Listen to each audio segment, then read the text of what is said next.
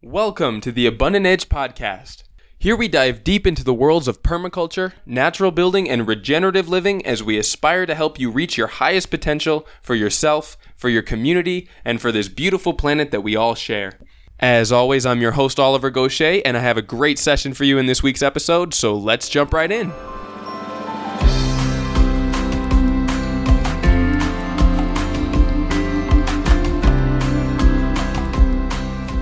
Are you looking for the best resources to help you build a regenerative lifestyle?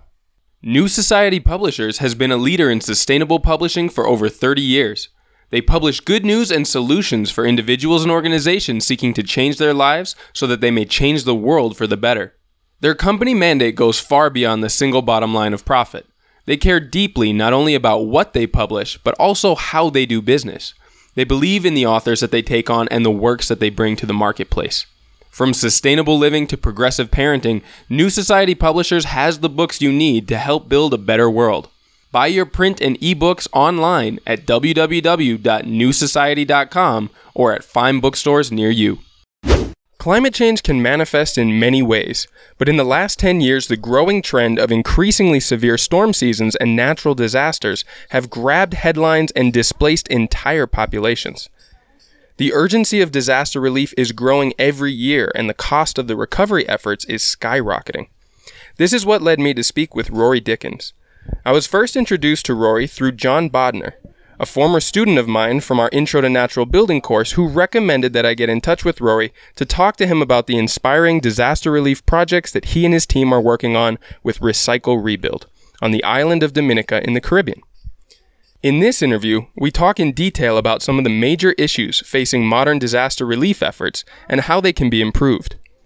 Rory speaks about his own experiences working in many relief efforts around the world and what he's learned, as well as how RecycleRebuild approaches their recovery efforts from a local perspective that takes into account the specific needs of the affected communities and the resources that they have on hand. There are a lot of nuances in each of these cases, and it was refreshing to hear a viewpoint that doesn't advocate for a one-size-fits-all approach. So I hope you get as much out of this interview as I did. Now I'll turn things over to Rory. Hey Rory, thank you so much for taking the time to be with us today. How you doing? I'm good, thank you. Pleasure to be on your show. Hey, it's my pleasure. Now, we're going to get to talking about some of the intricacies of the disaster relief industry and response, and some of your original takes and sort of differences from the conventional way of going about things that have set your organization apart. And I've got a ton of questions, so what do you say we just jump right in? Sounds good. Let's go. All right, so if you could get us started with a little bit about your background and what gave you the idea to start working in disaster relief settings. So I went to university in Scotland, and I studied architecture, and for the whole time, my 7 years of my education, I kept on feeling like there was something else. There was always more to architecture than what I was being taught, and so I started, originally actually working in kind of sustainable architecture in Asia, and I was working with impoverished communities to see how architecture could provide a solution to a lot of the problems that were going on in their, traditional cultures. And eventually, being so close to the Philippines, Hurricane Yolanda hit the Philippines, and slowly I got pulled into it as a kind of, as a line of work. Originally, I started as a volunteer. I was just drawn to doing something using my architectural background, but in a different sense. And originally I started building schools in the Philippines. But when it really kind of became my career was when I actually took a break. And I decided I wanted to take a break from humanitarian work. And I went to Ecuador to continue my sustainable kind of architectural practice, to build some bamboo houses. And by sheer coincidence, I was involved in the very middle of an earthquake, and that earthquake, suddenly my whole career I've been thinking about how did it feel to be there on day one. People were telling me their stories, and for the first time ever, I was now there on day one, telling the same story that everyone else had, that I had heard before. And I saw the loss of life, and I saw the impact and the reason why we're there. And that kind of really brought architecture home, because for the first time I was designing buildings in a disaster response context that was about, how I would feel in that building as well. Because, it doesn't matter what disaster you have, architecture always kind of plays a role. And, and whether it is, a hurricane or an earthquake, you seek shelter in your house. And if that house is, not up to the challenge, that's a scary place to be. And that's how I ended up, continuing to do that for 2-3 years. That's remarkable. You and I actually have quite a lot in common in our backgrounds. I've also worked in the Philippines, including doing some designs for sort of disaster-proof or disaster-resistant homes, mostly in the context of flooding. Oh, really? I've also worked in Ecuador, and I've been around a lot of relief efforts kind of between transitions in different places. In fact, right now we have a relief effort going on in the wake of Volcan Fuego, which is actually visible from my house. We actually saw the eruption, and there's quite a big effort at salvaging the remains of those communities that were inundated. But yeah, I mean, I can speak from experience too of being in a lot of different places where the requirements of buildings and structures and infrastructure, for that matter, is absolutely different based on the risks and the possibilities of geological or heavy weather events that could destabilize those types of regions. Yeah. So now tell me about some of the issues facing most disaster relief efforts and areas with room for major improvement. What inspired you to come in and hopefully do things a little better? Cool. So this is probably my 8th disaster zone, so Dominica. And you actually start going to these places and you start seeing very similar patterns. So, of course, some are earthquakes, some are, hurricanes, etc. But, it's kind of, the way that humanitarian work, it often feels wasteful.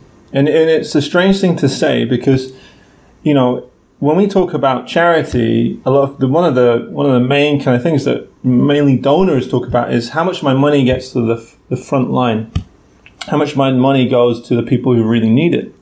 And a lot of charities can often say, well, actually, maybe it's 95% after overhead. But thinking about what does that really mean? 95%. So if we break it down and imagine architecture, one of the most key points that I like to think about is where is the material coming from?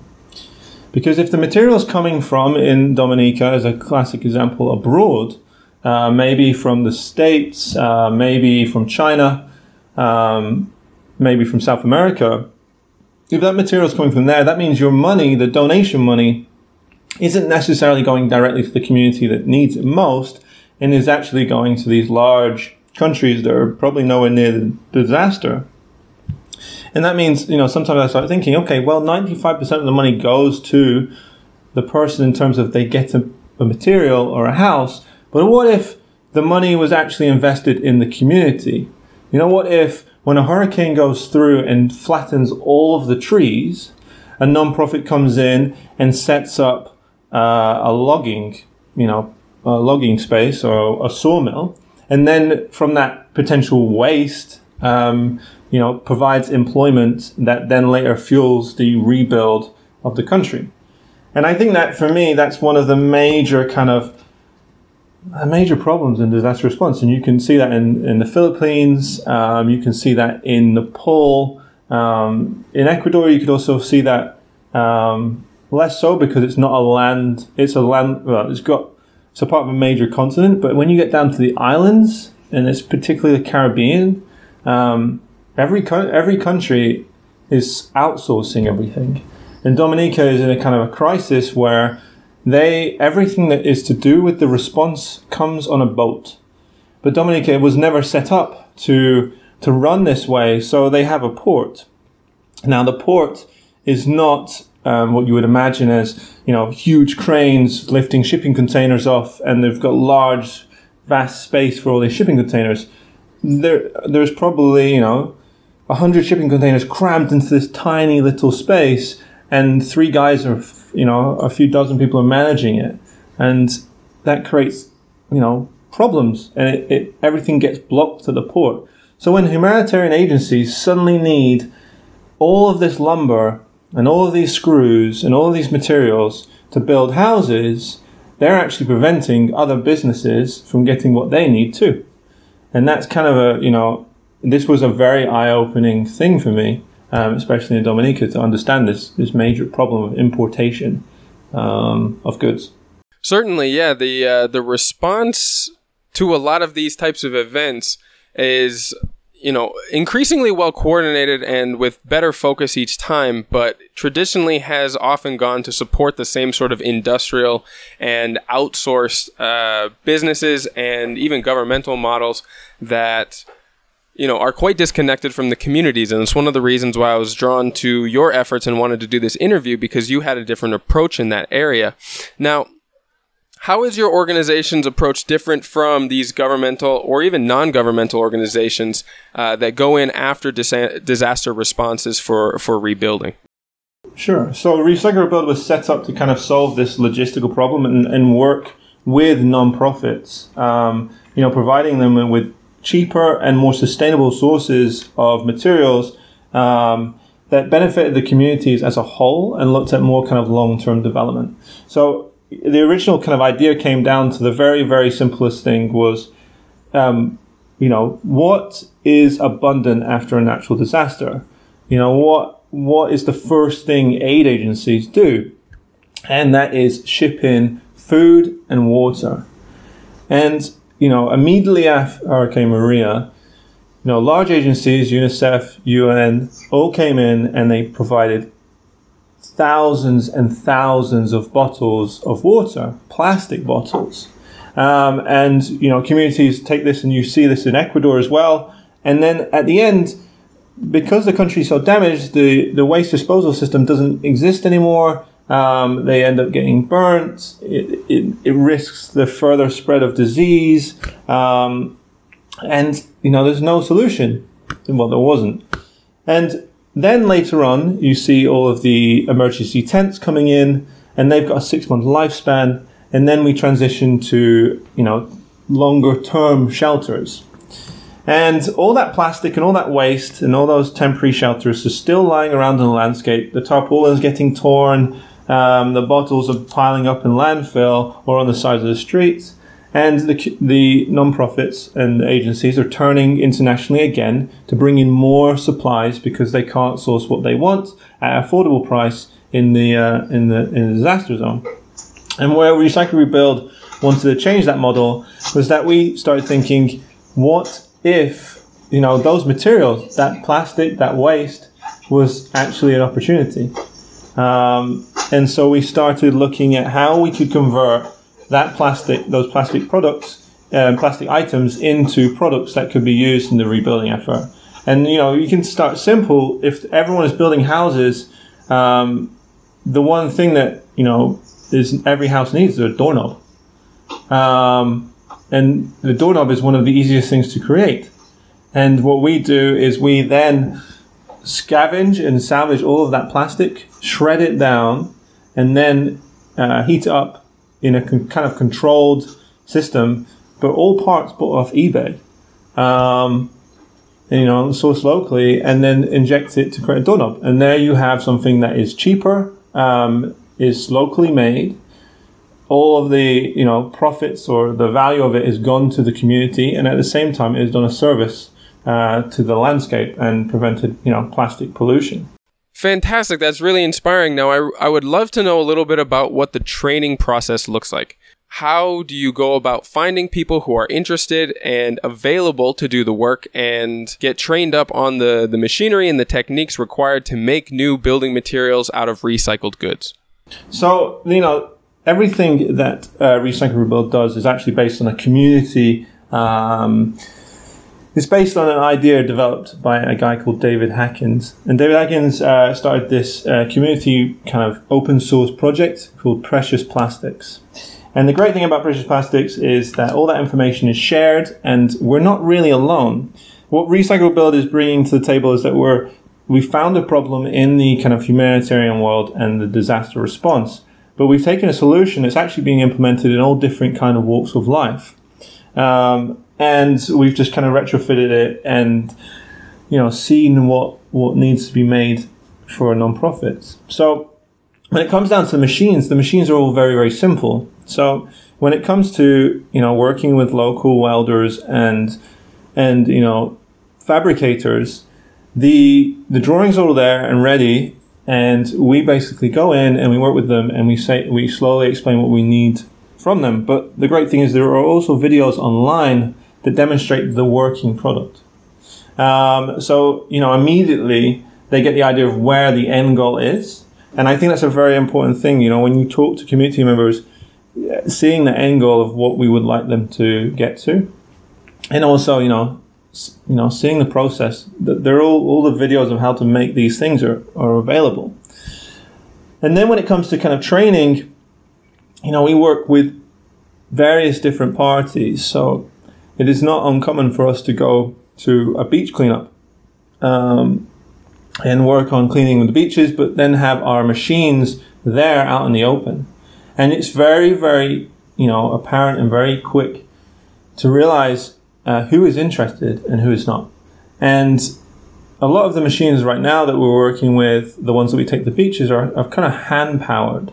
It makes it a lot more easy for demonstration, but also it's great to have people involved in that level. And you can see the enthusiasm and the passion of what, often feels like something you only ever see on the internet or is only ever happens in someone else's country. But when you're here, Dominicans are often saying, wait, you can do that here? Like this does this?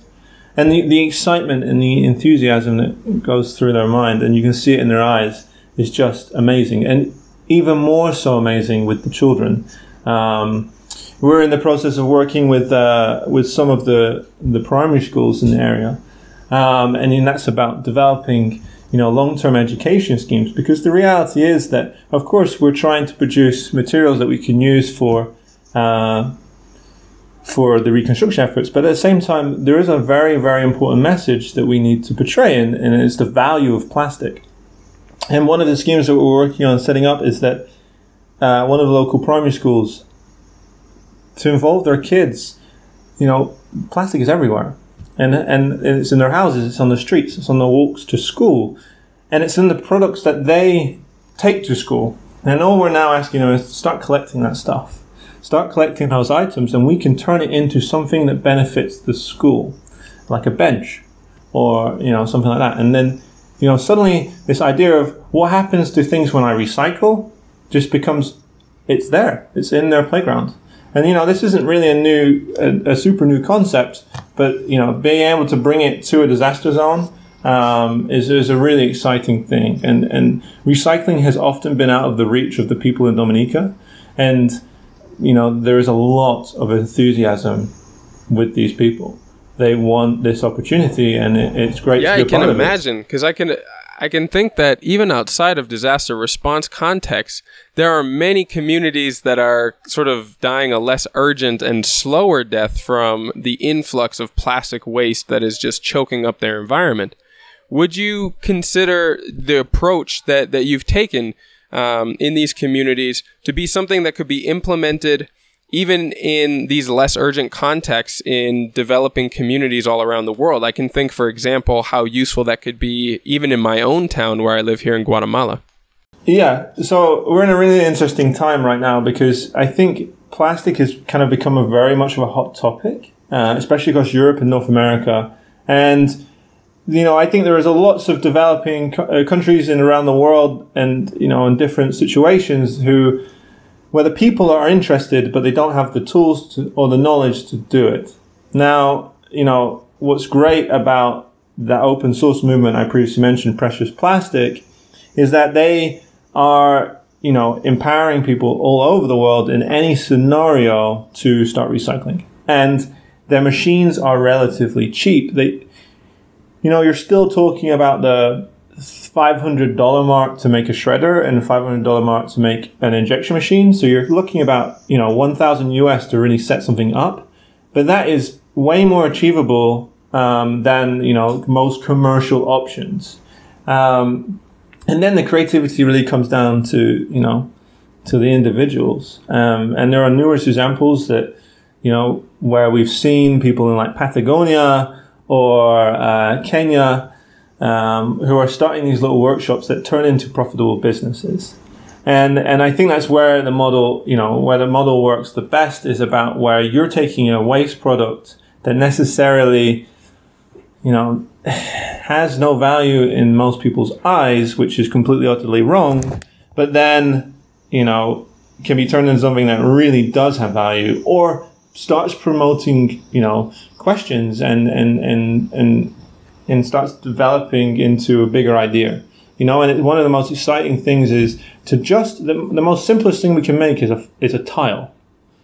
And the amount of discussion that develops from bringing a plastic tile to the table and saying this was made from beach plastic, or made from salvage waste, or this was made from just bottle caps of, whatever, the conversation has started, and you realize how much of a pressing issue it is in everyone's eyes. Yeah, absolutely. And even if the greatest thing is just to start talking about it, talking about the plastic problem, because then we all acknowledge it.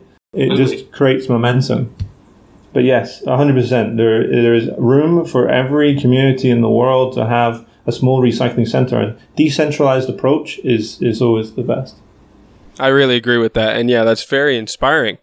Now, what care is being taken to steer the design and redevelopment of these communities in a way that will help to prevent future disasters?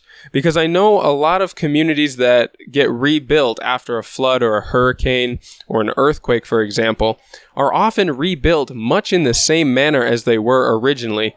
And, the design is completely ignoring the fact that the original one didn't work. So how are you combating that and implementing better design for the context in which these communities operate? So I think that question is a really good question, and I think it can be split into kind of two areas, actually. When you talk about architecture and when we talk about kind of the more waste management context. And if we go to start on architecture first, I like to call it the kind of like the three little piggies, where you have the first little piggy that had his house made out of hay, and the second piggy had it made out of wood, and the third one had it made out of brick. And the wolf comes to all of them, and actually, in this scenario, all of the buildings fell down. I think we need to rethink that analogy, because what we often see in natural disaster zones is build the same building again, but reinforce it more, or put more money into it, turn it into a fortress. And I think that eventually just becomes unsustainable, because you're just building very tall buildings that are never, you're just reinforcing very, very tall buildings that are going to struggle in an earthquake, or you're reinforcing buildings that, are going to struggle in a hurricane. It's expensive for non-profits, when the real option is potentially rethinking architecture entirely and how we imagine it. There are numerous examples of where dome structures, because they're aerodynamic, provide the best structure for a hurricane. And at some point, where the money needs to be spent is about removing stigma of these kind of buildings. And I wonder at what point a community will turn around to a non-profit and say, or a government agency, and say, stop building me the same building over and over again. I realize that, a dome structure is going to be safer. I don't care what it looks like. And I think that's kind of the problem. We just end up adding more wood and more screws to make the building stronger. But then in terms of waste management, as a precedent, Dominica had a recycling center. I use the word loosely. It had a plastic shredder, and people would separate their plastics. The plastic would then get taken to this shredder, and the plastic would get shredded. But then it kind of ended there. Unfortunately, it didn't seem to go anywhere. It was not closing the loop, and it ended up just being a compactor for garbage, more or less, and the plastic still ended up in landfill. Now, when the hurricane came, that building that housed that shredder got destroyed, and the building was also, the the shredder was also very, very expensive and a specialist piece of equipment. The expertise on the island, never mind the materials or tools, just don't exist to repair it.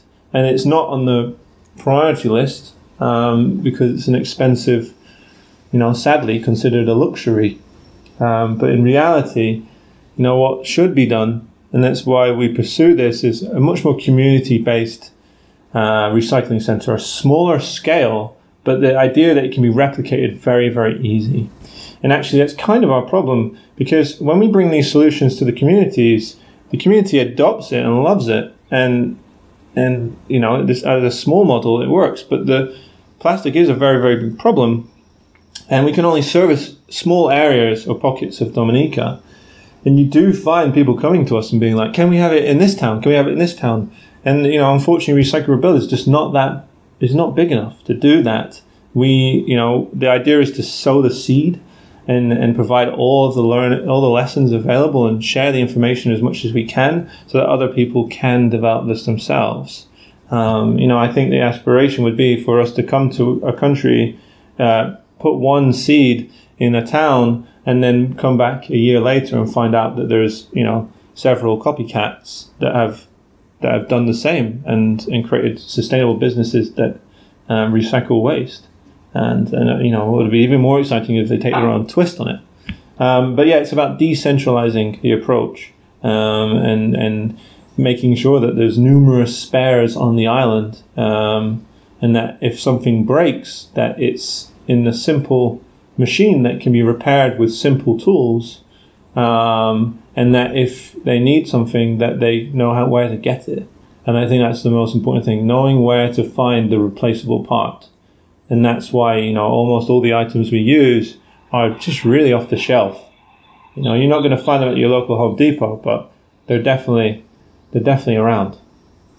Fantastic. Now, my last main question here is, after, I think you said 8 disaster recovery zones and the work that you've done in those places, what have been some of the main things that you have learned from your experience in these areas, and sort of which of the efforts and projects that you've worked on have achieved their goals to your satisfaction that you would really like to see scaled up and brought to other places in the world?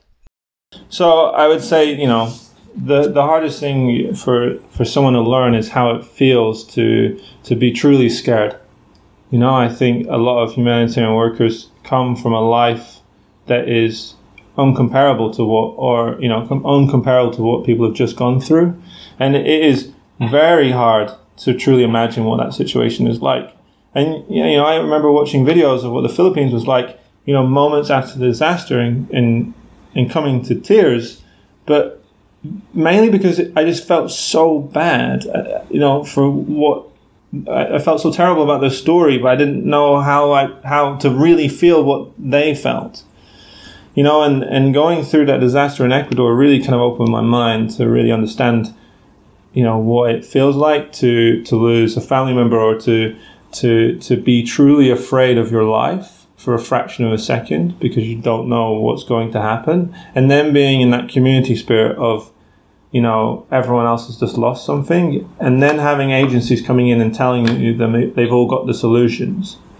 So I felt like that was a very important thing. And for me, Ecuador, the whole project that I did there was a very kind of whole-encompassing thing, because after I went through that disaster and I understood how people felt, the last thing I wanted to be in was a concrete building. And yet, originally, a lot of nonprofits were providing solutions that were concrete. And, I felt safest in my bamboo house, because it was the building I was working on before the disaster, and it was the building that was still there at the end.